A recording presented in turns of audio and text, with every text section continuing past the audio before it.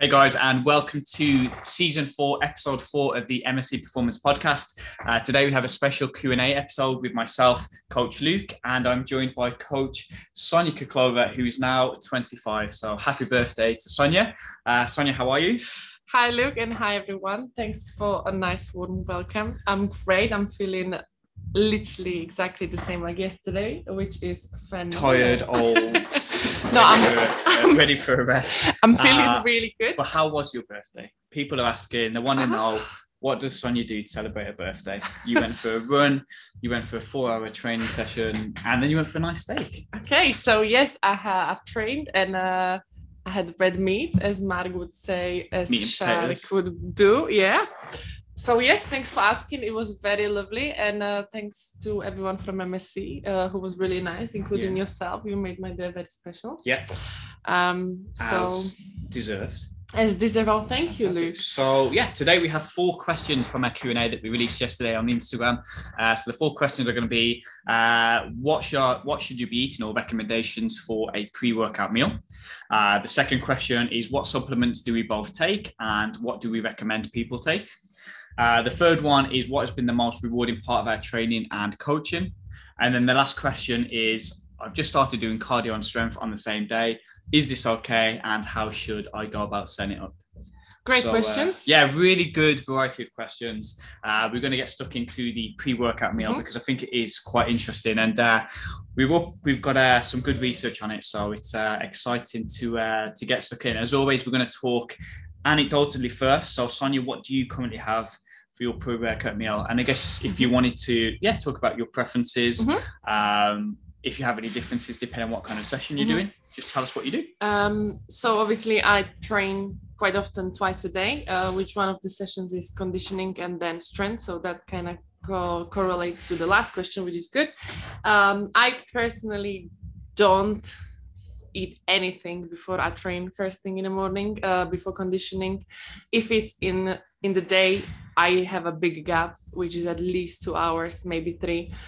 I just after a meal. Yeah, I genuinely couldn't do it. I would be sick. I've never been sick, but I feel heavy. I don't feel good. Slow. Yes. Yeah. Almost. This really always surprised me. To be fair, when people tell me that they actually ate, I don't know, full meal before they came in. But I guess that's, as you said, like preference. I definitely fuel myself through the day for my session, which is later in the day, which is the strength session. I think I would be okay to do it like fasted, or if I wouldn't eat a couple of hours before, but I would feel definitely weak myself if I would be fasting all day. So if you train first thing in the morning, you train quite famously at 5 a.m. Do you eat before 5, or do you just come in? It's actually at 4:30. Wow, I apologize. Do you have anything at 4, or you wake up and just, so you are fasted when you do the morning session, but the second session, which is a bit more strength orientated, you've normally had a meal 3 hours before, but nothing actually like an hour or 2 beforehand. No. Okay, that's interesting. That's interesting. And ultimately, what we're saying is it is going to be preference on this thing, because one of the most famous powerlifters talks a lot about he trains early, fasted, hasn't had a meal. And you'd think that anecdotally that is probably not the most optimal thing, but for yourself, you just don't feel good after you've had a meal. For this guy, he was saying that he also feels the same. He just feels alert, feels energetic in the morning, doesn't feel the need to have eaten before. But the thing is that maybe a crucial thing is what you eaten the day before, or like basically what time was your last meal? Absolutely. It's not about what you've eaten in the last 2 hours. It's about what you've probably eaten in the last 24 hours in terms of like recovering from your previous session for someone like yourself when you've got that 2 sessions a day, but also what have you eaten at the night before. Exactly. It's not about just the acute what I've eaten in the last couple of hours. It's about what you've eaten over the last 12 hours, 24 hours. Yes. To be fair, I've noticed on myself that actually having like a good solid dinner really fuels me for the next day. So again, it was like a trial and error. I had a period when I was kind of like skipping dinners on trying not to eat before bed, because I obviously go to bed quite early. But then if I try to train in the morning, I was really low energy. So when I actually have a good dinner, I have much more energy for the session, and it's just way better. But for me, it's the time before bed. So I kind of control that. I don't really eat before I go to bed because I just think that the body is just too full and can't rest, because obviously your body needs to process the food. You just obviously take an energy, it's like food's energy. So I feel like I don't really need it for the sleep. Me and you are literally the complete opposite person. Yeah. So I always have something pre-session. I always eat 2 hours before training, then I have a little snack right before I train. And then also in terms of sleeping, I can't sleep if I'm slightly hungry. Okay. So I always eat at like an hour beforehand. Wow. If I don't eat beforehand, I start to feel hungry and I wake up in the middle of the night. So these are the individual differences, and there's no right or wrong. It's just what we prefer. I personally, I normally train around 7:30 on a weekday, and I normally have a dinner about 5, so 2.5 hours before, and then I have like a little snack which is very carbohydrate based, half an hour beforehand. You'll always see me finishing the barbell club with a handful of jelly beans, which is normally my go-to. So I prefer like a little carbohydrate snack. You prefer a nothing. So it's quite interesting. I'm looking at the research on what is good for pre-workout. And there was something that was released last month, and it was looking at what pre-workout meals are the best, and it's based on, this is where the important point happen is, it's based on a moderate strength training session. So I think it was like 8 working sets of 6 to 12 repetitions, if I remember correctly. So it represents a good session that a lot of people would do. Not a ridiculously high volume session. I'm sure we would both do a little bit more, but it represents a moderate session for people to be doing. And they used a carbohydrate-based meal that was purely liquid, and they used a carbohydrate meal that was a bit more, what was the word, sloshy? Satiety, something like that. Well, it was designed to be a higher satiety meal, which means that they felt a little bit fuller after eating it. But in terms of macronutrients, it was exactly the same, like same amount of carbs, same amount of protein, but the performance and the amount of volume that they performed was higher in the group that had higher satiety levels. So before, we've looked at like water versus carbohydrates, water versus carbs versus fats, and this was the first one comparing carbohydrates versus carbohydrates, but one was designed to be a little bit more of a filling meal. It still doesn't sound nice, but it was slosh, but it's designed to be high satiety. So the idea is that before they started training, they filled in like a Q&A, and it's like how they feel, how hungry did they feel, and the ones that reported high satiety performed more volume. And I think that's really interesting, because the sessions that most people are performing in the gym aren't going to have that high of a glycolytic demand. And if you look at the research again on like how much muscle glycogen depletion happens in a training session, I think overall for the muscle fibers, it's like 30%. And then for type 2 fibers, it's like 48%. So you're never really going to fully deplete your glycogen stores with a very moderate gym session. This changes when you're doing, I know you don't have a meal, but if you were doing like a tough hour or 2 hour cardio session or high volume session, then maybe towards the end, your depletion would be a little bit higher, and it would maybe start to be closer to where you've got to start to worry about it. And that's maybe where you'd consider having like an energy gel while you're training, or like some kind of higher sugar drink, perhaps. Yeah, what I like about the study you mentioned is that it was almost based on like that hunger feeling as well. So for myself, I can say that if I'm doing a strength session and I do feel hunger, I think it already sets me mentally being weaker. So as you said, like I would probably have something, because I just would feel weak. So I think that's a big factor on it. And because obviously they had the same amount of calories, as you said, like same macros, but the hunger is the difference, exactly. Which is probably why when you're coming in at 4:30 and you're training and you're not feeling hungry because you've had a decent meal the night before, you're able to do a good amount of work. While if you started to have a smaller meal at night and you backlogged all your food, so you're at a lot of calories in the morning, a lot of calories at lunch, a very small meal at dinner. Perhaps if you went in at 4:30 and you start to get a little bit hungry prior to breakfast, maybe that would start to have a detrimental effect on your training. And afterwards, like a couple of hours later, I have big time hunger. So when I think about my training, so I know that as a powerlifter, my glycogen isn't going to get depleted. However, I can make it fit with my calories to have a small amount of carbohydrates. Max always jokes because I weigh the jelly beans.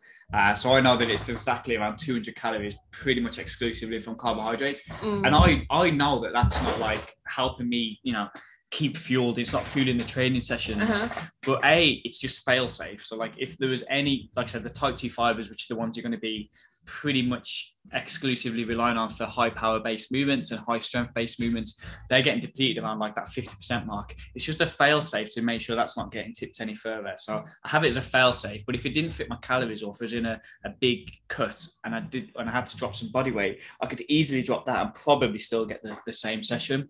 I also have it to avoid feeling hungry during the training session, because I think about like some of my training sessions on a Friday when I start training around 4:30, and normally eat at like 6. So towards the tail end of the training session, I'm getting really hungry. And they're the sessions that are normally the weakest. And as soon as you start to feel hungry, I feel terrible. So I have it just to try and increase the chances of me not feeling hungry during the session, and as a fail safe. I like it. And literally this basically sums up that one thing is having those sources kind of like secured and feeling not too full. Because it's same like if I have dinner and it's, let's say, low carb, I can tell next day that it was low carb.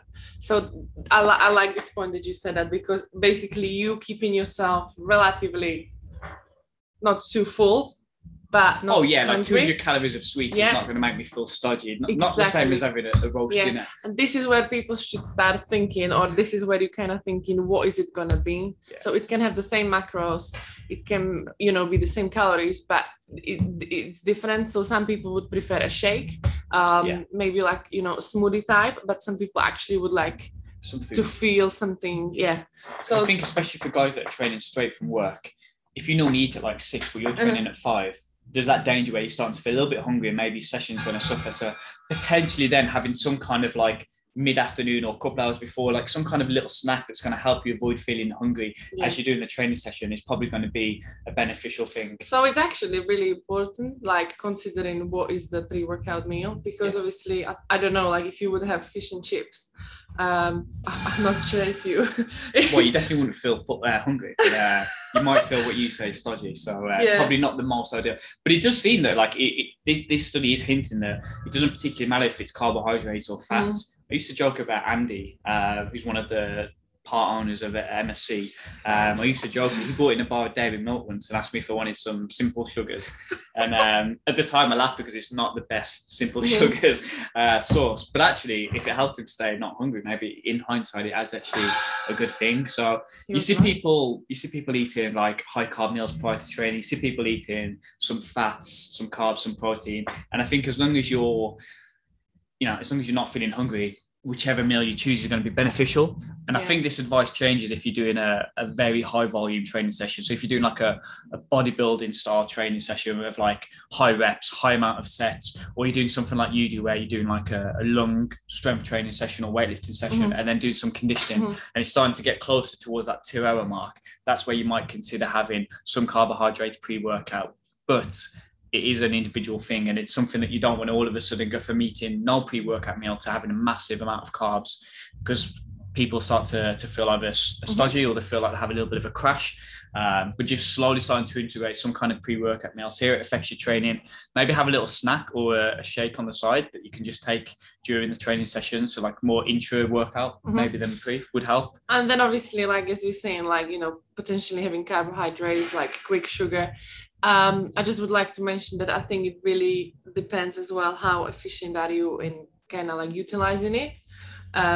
Like can you when, let's say, powerlifters are often with these jelly beans and gummy bears, do you think they actually like can get that source that quickly?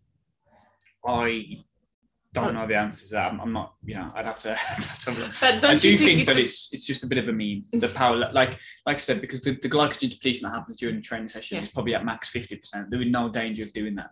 I think it's just a little bit of a meme, and a lot of powerlifters don't need to be eating as many gummies as they do. But if they have a handful and they enjoy doing it, and it fits their overall nutritional goals, it works as a fail-safe. So as anything, you can take it too far. I think having a handful of sweets before your training or during your training is absolutely fine.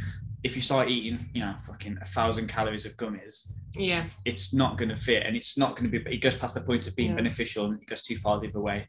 So I don't think it's necessary, but I don't think it's a bad thing to have a little bit. But as always, you can take things a little bit too far. Yeah, I think like, you got to think whether you using that pre-workout meal as that performance enhancement, or basically making you fueled for the session and then recover well as well. So yeah, not necessarily I would say that there is a meal which is going to make you perform better. I mean, like if you have, caffeine or energy drink, like you probably will get the energy out of that. And obviously it does what it's supposed to be if you're using it well. But I think that it's all based around the bigger picture of your training. So like you can't expect that you're gonna have a pre-workout and suddenly your workout's gonna just be better. Yeah, it's not a difference maker. It's not a difference maker at all. Yeah, so same like with foods. So if someone is asking for like a great pre-workout meal, which is gonna make you live better, I don't think. There's ways that you can optimize it, but it's like a 3% thing rather than a 50% thing. Which is small, but some people could care. But yeah, people are trying to optimize. If people are trying to optimize the training, then these are the smaller things that you start to look at. Yeah. But from the research and from our kind of belief, it's that it can be kind of anything that, as long as it's a little bit more filling and it's not making you feel hungry during the training session, and you can kind of lean towards what you prefer. So if you prefer having carbs, great. If you like having some fats in there, great.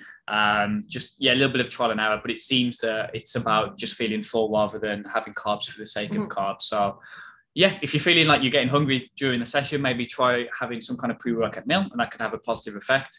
If you're doing a higher volume session, then perhaps look to having some carbohydrates and integrating that slowly. But like Sonia said, there's other things that you need to try and hit before you start looking at these smaller things. Like make sure your overall nutrition, like your protein in particular, is tailored towards your goal. Make sure your sleep and your recovery is good, and then you can start to look at like meal timing and stuff like that, which then will start to which is a bigger picture. Yeah. So yeah, I think that wraps it up nicely. Right. Let's move on to supplements. So what supplements do we take and what do we recommend? Again, we do very different sports. You do lots of high volume training, so your supplements might look different, or your recommendations might look different to mine. Yeah, do you want to kick us off? I think I'll start because I'm going to be honest, I don't really supplement that much. I think my very first one, which I consider being my top supplement, is supplementing my diet with protein powder. So I personally use whey protein powder, and the reason is because I just don't have chance to eat that many meals that I would hit my protein target. Which I think is it could be quite tough. So I really like having a protein shake. It's just a quick solution. Kind of fills you up through the day as well. I personally also take fish oil because I don't feel like I eat enough fish in my diet. I'm just like a simple chicken and meat girl. So in terms of like fatty acids, you don't hit it with so I mean, like I've back in uni and here and there, like I've read things on it, and obviously you need to have the balance of those amino acids with the other amino acids. And I don't know, I haven't done any testing myself, haven't had it tested, so I'm not sure what my levels are, but I think that for general health you should be eating some sort of fish. Obviously, like avocados and olive oils and other types of oils, but I think like my diet is pretty balanced, but I still feel like this is something I just want to get in, and I genuinely feel a bit better. Also, I think that it's really good for like bone density health, so joints. I think that's like the main one for myself. Yeah. I like to think of fish oil similar to when we talk about like when I have the jelly beans, and it's like it's a no risk potential reward thing. Like exactly. the fish oils might have no benefit, or it might have a very small benefit, but there's no negative side to you taking it, apart from you paying for it, which is very inexpensive. Unless you would, let's say, be consuming already of those fats in your diet, and then you take in maybe too much. But even then, like there's no real risk with that. No, really, probably, yeah. I don't know too many people that suffer from eating too many essential fatty acids. Yeah. I mean, but some people might be on these high fat diets, and they would be eating loads of nuts, loads of fish, or I don't know. I mean, you're probably right, but obviously everything too much is not good, is it? So for 90% of people, there's no risk. For the people that eat a lot of nuts and fish, which I've never met, but Sonia knows lots. So but yeah, no, that's interesting. So yeah, myself, I Also take protein. You have your overall protein target, which personally is between 1.8 to 2.2 grams per kilo. So it's about 170 grams of protein a day. Trying to break it into like 4 or 5 different portions. So if you have 5, it's about 35 grams a meal. And it's super easy then, just have one or two of them servings from whey protein. So I'll often have whey protein at breakfast if I'm having oats, so I'll have it as a post-workout shake. And that's easy then, 2 of the portions for the day. Then you've only got to get 3 portions from actual food, and it becomes super easy. So yeah, that's what I try and do with there. I also use a carbohydrate powder for the same reason. It's just a super easy, convenient shake post-workout. I also take creatine. And I also, I don't know if I class it as a supplement, but caffeine. These are the most researched. These are the ones that have evidence to a performance benefit. Creatine is super cheap, has a very positive effect on like power output, force output, and I think that, again, no risk to creatine. There also seems like some good research coming out on like neurological function of taking creatine, so it could be really good for cognitive health as well as like sporting performance. And it's like £4 for like 500 grams. And you only need to take 3 grams. I also always thought that I would gain from that creatine. Gain what? Weight. But it's just a keep water weight, isn't it? So then, I take creatine, but if I'm a little bit over weight category, I'll try not to come off it. But if I have to come off it a couple of weeks beforehand, I will do so. Because I'm not sure how much creatine would help like 1 rep max stuff compared to helping like maintain the creatine phosphate stores for like 10-second bursts of effort. I like the neurological side. I think that's going to be probably a good research. There is loads of research on it now in terms of like long-term health and keeping creatine in. And it's super ineffective. It's super cheap as well. So like, there's no reason why you can't take it. My brother used to take it and got like an upset stomach. So, there can be, there's loads of different types of creatine, but creatine monohydrate is the most researched and it is the cheapest. And I think all the other ones are just like, again, like an extra 1%. I think it's probably similar like to protein, like different types, and people are suitable to different stuff, isn't it? Yeah, but if you take creatine monohydrate, which is the cheapest and most researched, like you're not going to go wrong with that. But then if you want to go for like, there are different types which apparently absorb faster. But then if you look at like the mechanisms of how creatine works, it's not like you don't take your creatine pre-workout to have an effect there and then. It's more about saturating the stores. That's why people do the loading phase. I personally don't do a loading phase. I don't recommend a loading phase for people unless it was like, I need to have my creatine stores ready for 7 days time. I'd rather just take 3 grams a day for a few weeks. And after I think 3 or 4 weeks, it's normally the stores are saturated and you're ready to get the benefit. But if you were like, well, I've got a big training session in a week and I've completely forgot to take my creatine and I need to make sure my stores are ready, then maybe do the loading phase. But I don't think you need to. And a lot of people get like upset stomach. It also then obviously you run out of it faster. So I don't think you need to do a loading phase. As long as you plan your training accordingly, you'll get the benefit from it in like 3 to 4 weeks of saturating the stores. And it's super cheap and it has a real positive impact on force and power production. Personally, I don't feel much different, but again, there's no risk to it. I think a very, very small reward. And I do feel better for taking it. And then we know caffeine as well is a massive one. I was going to touch as we drink our coffees now. What about you and pre-workouts? Why do you prefer caffeine, like a coffee? Is it personal preference? I think a lot of it is like the times that I train at 7:30 at night. I think the benefit of having a pre-workout compared to having good sleep quality, having a pre-workout that late is maybe not that beneficial. I sometimes have like a pre-workout or a coffee or like an energy drink if I've got a big session. Like tonight I've got a fairly big session, I'll probably have a Monster and sacrifice that little bit of extra quality of sleep maybe to have a good session in. But yeah, like caffeine pre-workout we know is like increases alertness, increases perceived energy levels. So I think like in terms of staying focused, taking caffeine pre-workout, again, super cheap, lots of research behind it. Loads benefit. It is creatine and caffeine are the big two. Then again, if we're just talking about like personal preference, as you said, like trying to get the coffee earlier in the day, throughout the day, and then I don't really feel like I need to have it before the session because I kind of spread it through the day.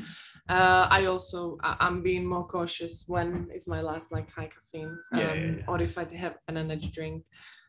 So yeah, that's a smart choice as well. Yeah. I'm thinking about the sleep but if, yeah, as you said, like if you want to have a really good session, you might take that hit on the one night. But yeah, because then my next training session is Friday. I'll have a good sleep on Thursday night regardless. I'd obviously rather have a good sleep, but maybe I'll feel a bit more focused and alert if I have one. Yeah. The last one I recommend is beta-alanine for people that are doing like high volume sessions or like doing like endurance based work.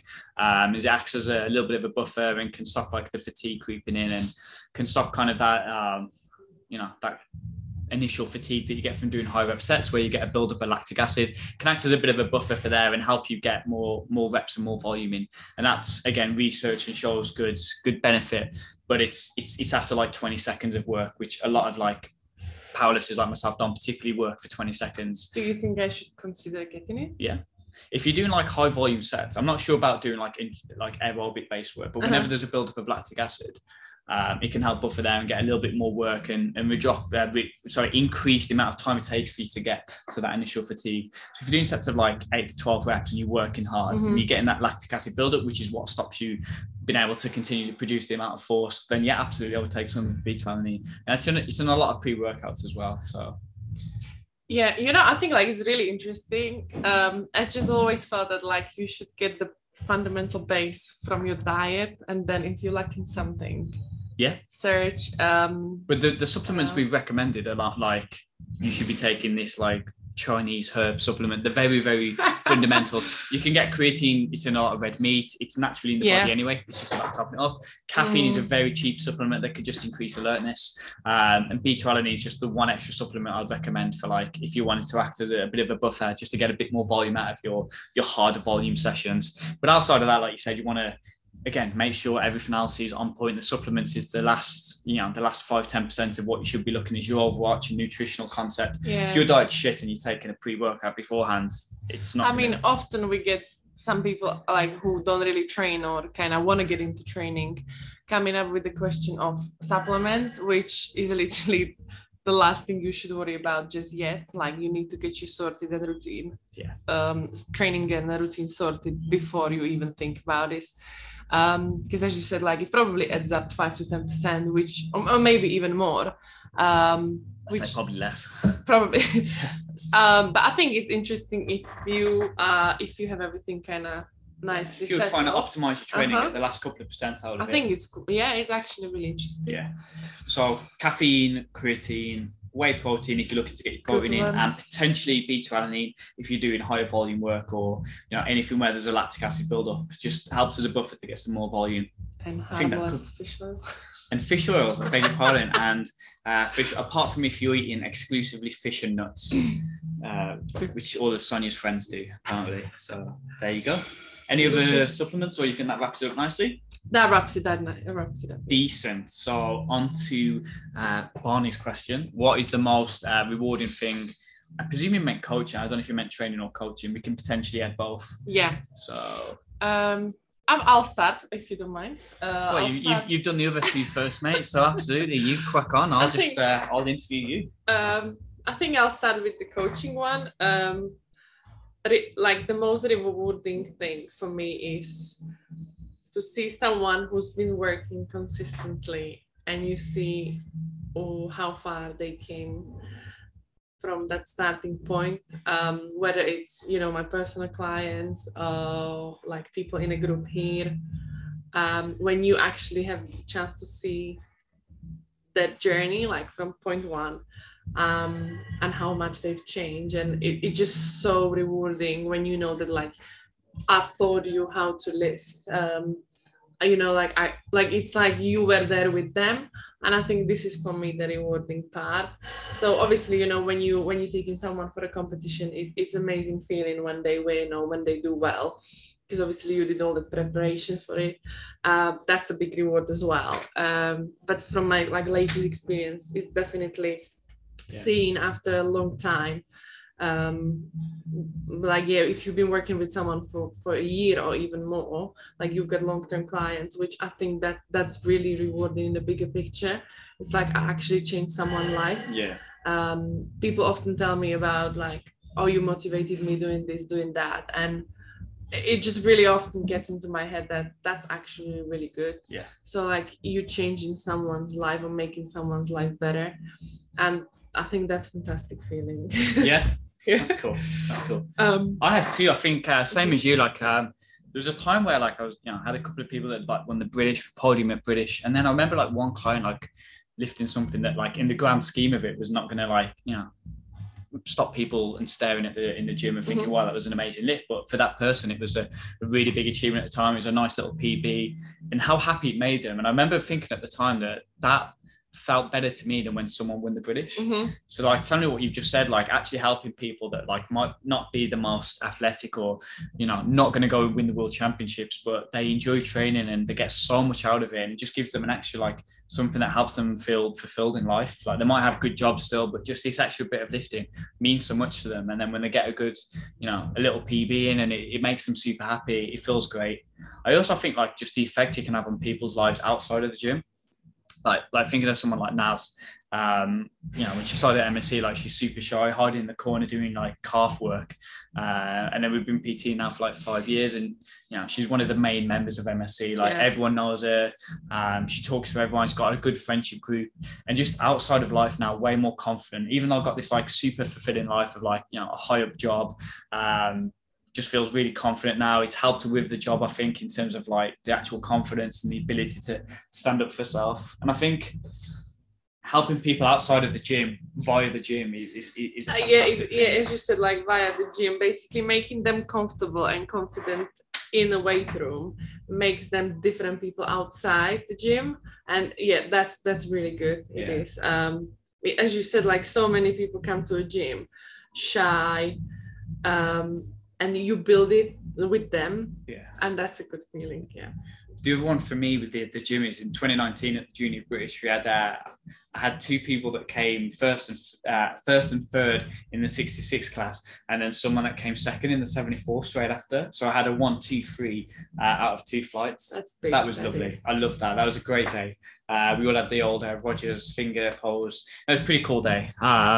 So like stuff like that, like that's the two ends of the spectrum, is helping people that aren't massively into the gym, feel empowered, feel confident in and outside the gym, and then also helping people that are very good achieve what they want to achieve. They're the two ends of the spectrum for myself, and they're both super rewarding. What about like your actual lifting or your actual whatever? Training, I think obviously with age, getting old, 25, it's older. I think you go through different phases, and like you learn with your own training. Like obviously we coach, but I think like you doing your own training, you learn a lot, which I think you apply in your coaching as well.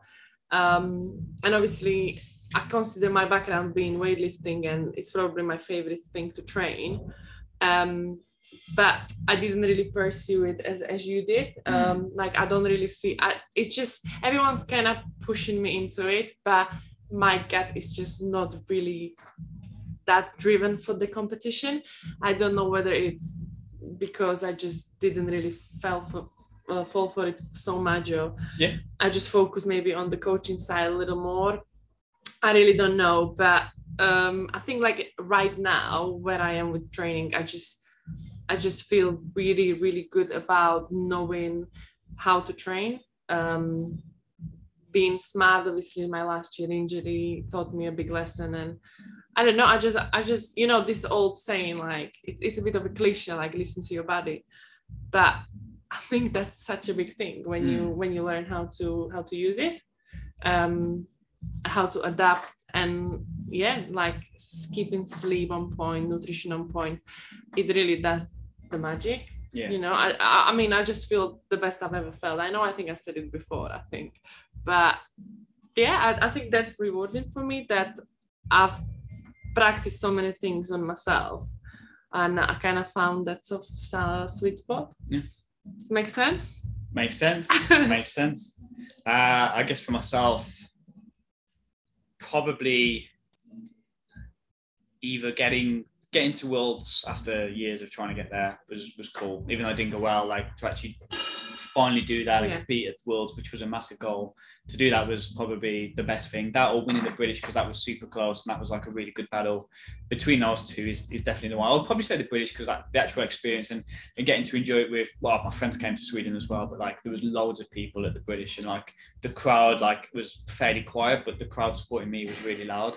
So then getting to experience that and have everyone there that supported me for years, and then realise that moment was pretty cool. So I reckon it was, probably winning the British was my most rewarding as a lifter. So not surprised there. No surprise. Everyone knew I was going to say that. Decent. And then I guess the final question then. So someone says they've just started doing cardio and strength. They're, as a background, they're a rugby player. So they're doing, Tuesday morning, then doing a strength training session, and then Tuesday night they're doing rugby training, Tuesday and Thursday. What would we recommend in terms of like, is that okay in terms of their overall gains? And is there anything that we would recommend they do in terms of trying to maximize the return on that? I think in terms of doing both is definitely a good thing to do. If you play it smart and you kind of get a good gap in between, there shouldn't be an issue with it. Again, if you kind of spread it around evenly or like equally, and maybe being smart whether you're gonna do uppers, lowers. You can play with these splits, but that's obviously a bit more in depth. I think in general you won't be ruining your training or gains with doing both, but again you need to kind of prepare your body for doing so. So obviously one wouldn't sacrifice the other. So let's say you might have a really good session in the morning, but you actually will be really weak in the evening. So then you need to know what's your priority. So obviously you should use the strength session to enhance your performance on the pitch if it's a rugby background. I think the key to that is just avoiding these stupidly high volume sessions and just making sure that you're not doing a training session and then you come down the evening feeling super high fatigue. So I think even though you class it as a high day because it's 2 sessions, it's a super tough day, I would just be mindful of not going super high volume with like the lower body work in particular. And then I think in between those as well is just making sure that like you're refueled, ready for the next session. So we talked about that 50% depletion. If you're coming into your rugby session and you haven't restored the glycogen, you haven't eaten properly, you're coming into that session and you are at risk then of that having a detrimental effect on the rugby session, which is going to be a highly glycotic activity. So I think just making sure that you've eaten enough carbohydrates, you've doing what you can in terms of staying hydrated and fueled for that session is massive, and then just avoiding a ridiculous amount of volume is the main thing. Through the week, people start doing 2 sessions a week and they just try and do their normal training session and the rugby in one big day. It needs to without the extra recovery.